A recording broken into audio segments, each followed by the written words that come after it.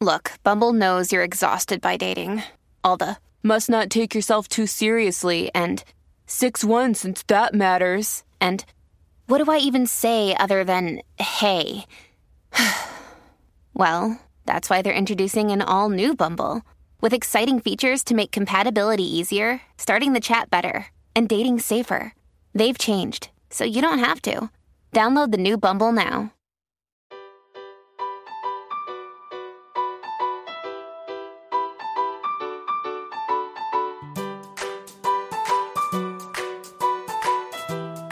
Welcome to the Homeschool with Moxie podcast. I'm your host, Abby Banks, and this is episode number 49. As a former classroom teacher, now homeschooling mama of 5, I love to equip and encourage other homeschool families. So stick around to learn how to homeschool with Moxie. It's about embracing your journey and finding your groove. Show notes for today's episode can be found at 4onemore.com/49. This episode is brought to you by my Homeschooling on One Income Strategy Guide. This guide is completely free, and you can find it in my members-only resource library, which you can request the password when you go to 4onemore.com/library. Welcome to episode number 49, How to Thrive as a One-Income Family. I was thinking about this topic when in the last few years, we were out with a young couple. We were out like double date with them. They don't have any kids, and they were about to tough it out on one income for a few months. They were used to living on 2 incomes, and they were going to go down to 1, and they were talking about toughing it out. And my husband and I secretly laughed a little bit inside of us because we've technically been on 1 income for our 20 years of marriage so far. We got married before we finished university. We finished as married students. And then as soon as we finished, I went off and got a teaching job while I put my husband through grad school. And then as soon as he was through grad school, it was like, okay, it's my turn. I'm going to stay home and we're going to start a family. And so we've never had 2 full-time incomes. Now, to be sure, I've always done things on the side that bring in side incomes. I teach piano lessons. I have this podcast and a blog, and I have an Etsy shop, and I've always done things to bring in money because I just love to do that. I love to help out, and it's just fun to have businesses and use my talents and my passions. But we've never had 2 incomes. And even having 5 kids, we're still living on 1 income. And I want you to know that you can thrive on 1 income because I know that for most homeschool families, someone is sacrificing a full-time job to be at home with the kids. And we know it's a sacrifice. And we're happy to make that sacrifice because we know that homeschooling is the best thing for our kids right now, or we wouldn't be doing it. So I want you to first of all know that you're not alone if you're a 1-income homeschooling family. I will link to some statistics I found that show that a full 2/3 of homeschooling families live on 1 income. So you really are not alone. This is very normal and very common in the homeschool world because one adult usually has to be at home homeschooling the kids, and that means you're not always able to have a job on the side. So today we're going to talk about homeschooling as a 1-income family and not just like barely eking it out, but how to actually thrive. And so we're going to talk about a bunch of steps that I hope will encourage you, maybe give you some fresh ideas that you've never thought of before. And don't forget, I do have a strategy guide that kind of walks through some of these points, and you can get it in the resource library at 4onemore.com/library and look for that strategy guide. Okay, let's jump in on this topic, how to thrive as a 1-income family.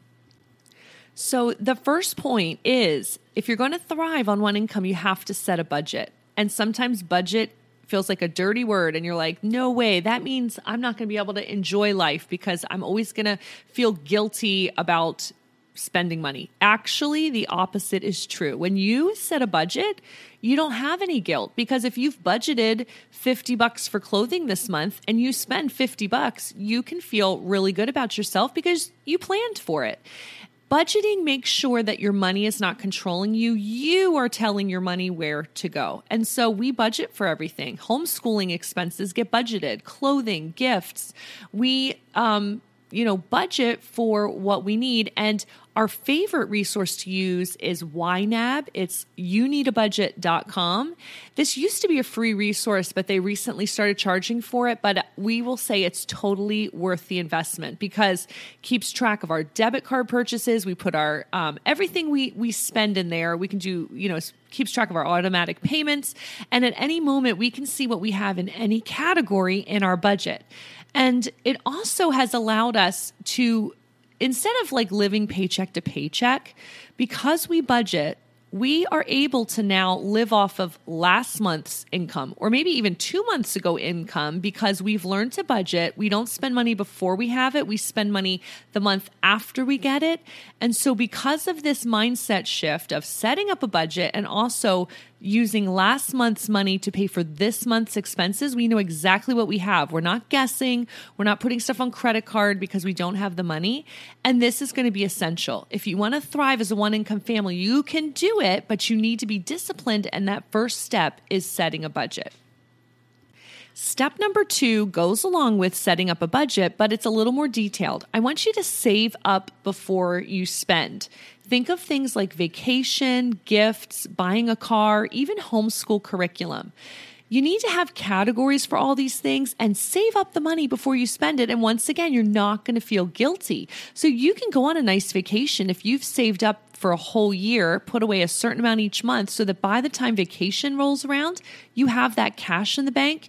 You can enjoy your vacation. You're not going to come home and then have to pay it off for the next couple years on your credit card. So we do this. We figure out, okay, what's our vacation? How much is that going to cost? And how much monthly do we have to set aside? This technically is called a sinking fund. It means this money is earmarked for a certain category. And when you get that money, you can spend it. We try to do the same thing for cars. We do the same thing for gifts. How much are we spending on the kids on Christmas this year? Well, we need to save that amount of money up throughout the whole year. And that also means that as we're saving that money every month, if we start to see deals throughout the year, we already have some of that money earmarked for gifts and we can spend it without feeling guilty. Definitely do this for homeschool curriculum. In my strategy guide packet that I've already mentioned a couple times, it's in my library, it will walk you through also planning out your homeschool curriculum. What are you going to spend this year? Now break it down by month. What do you need to save up each month? So if you spend money on, maybe you're a member of HSLDA, maybe you have some courses you need to buy for the kids, and then you have books you need to buy, and then maybe you're in some memberships for homeschooling. You need to add all this up ahead of time, figure out what it's going to cost you, and go ahead and save up before you spend. Now, the third way to thrive as a one-income family is to have a family vision and have your priorities front and center. Here's what I mean. This is really a mindset shift, right? I can feel a lot of like, I'm missing out by not being a full-time teacher right now. Think of all the things we could do if I brought in a teacher salary and my husband was working as well. But what you have to realize is if homeschooling is a priority in this season for you, what's your family vision? Why are you homeschooling? There must be some reasons, and those reasons are not always monetary. You can't always put a price tag on, I want to be at home with the babies and toddlers. You can't always put a price tag on, my kid has dyslexia and I think he thrives better in homeschool than he would in a classroom. Those things cannot be measured monetarily. So in our season right now, my husband and I have decided it's worth it for me to homeschool and not work full-time because there are certain things we would actually lose if we had 2 incomes. We would lose that time with our kids, lose that time to disciple and have one-on-one relationships. We would lose some of the flexibility of our lives if I had a job that was demanding certain things of me as well as my husband's job. And we would lose the opportunity to do family vacations on the off season, right? There are certain things that we would lose. I've already mentioned like helping my child with dyslexia is much more important to me than having a teaching career in this season. So decide what your family priorities are and it's almost a mindset shift where you can say, look, this is more valuable to me than that extra income right now. And that's one of the ways you're going to thrive. Sure, you're not going to be able to do everything that your friends on 2 incomes are doing possibly. Your vacations might not be as cool. Your car might not be as new. But you can thrive on a 1-income family when you make that mindset shift of what you're willing to give up on the monetary side and what you're gaining on things that cannot be measured.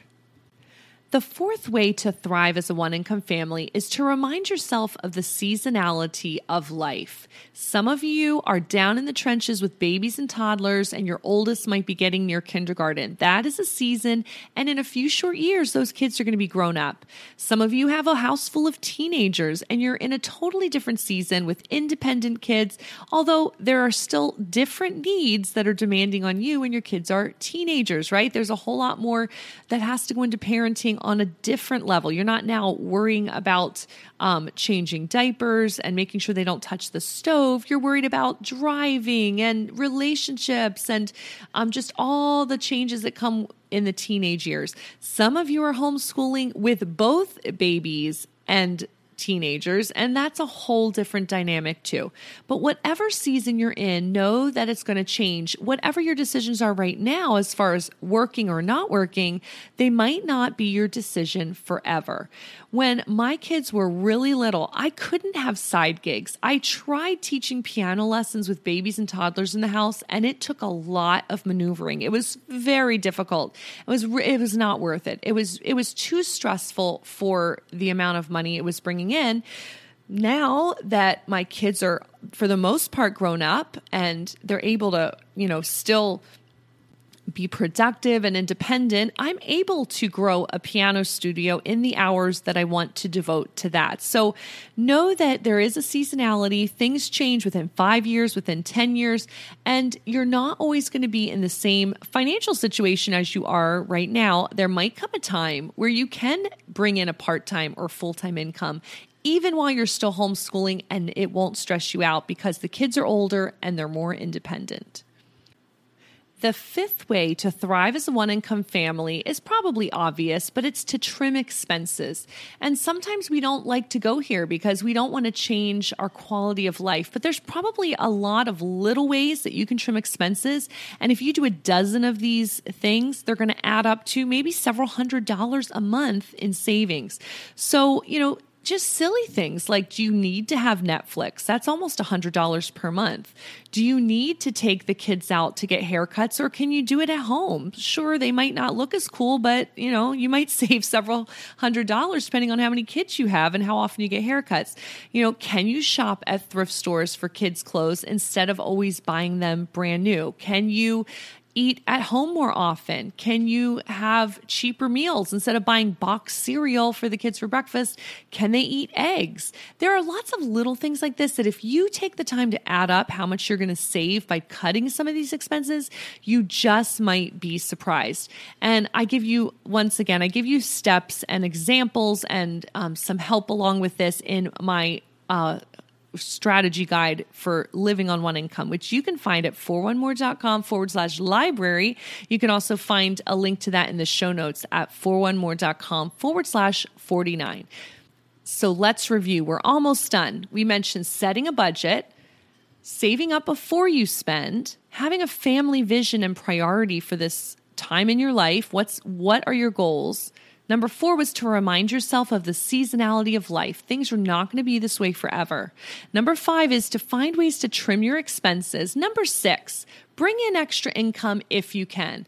Now, I've already mentioned when you have babies and toddlers, it is hard, but there's more and more you can do from home in nap times even, or when the kids go to bed. And I know when you have babies and toddlers, the energy level kind of gets sucked right out the window as well. But see what you can do. There are so many wonderful ways to make money online or at home or without a whole lot of time investment.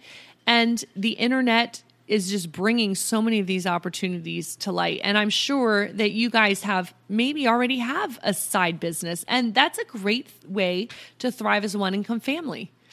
this is one of the key ways that we've made it work, is because I've always had a nice side income. So, it's not as much as I would be making as a full-time teacher 20 years in with some seniority in the system, but it sure is helping pay for all those fun extras or just what it takes to raise 5 kids and how much these teenagers eat.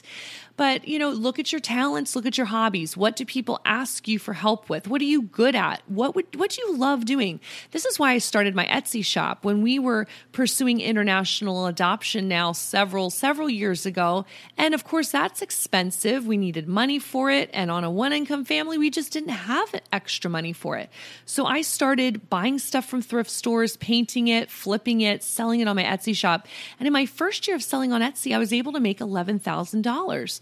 And that was only using like little bits of time because we were homeschooling too. So it was some Saturday mornings and some afternoons, and here and there I would work on this thing that I loved doing anyway and was also bringing me money. So that really helped in that season to pay for adoption expenses. And then it's kept being a nice side income for our family throughout since 2012, which is already 8 years ago. So look for what you can do on the side. If you're home with babies and toddlers, maybe you want to open your home as a daycare.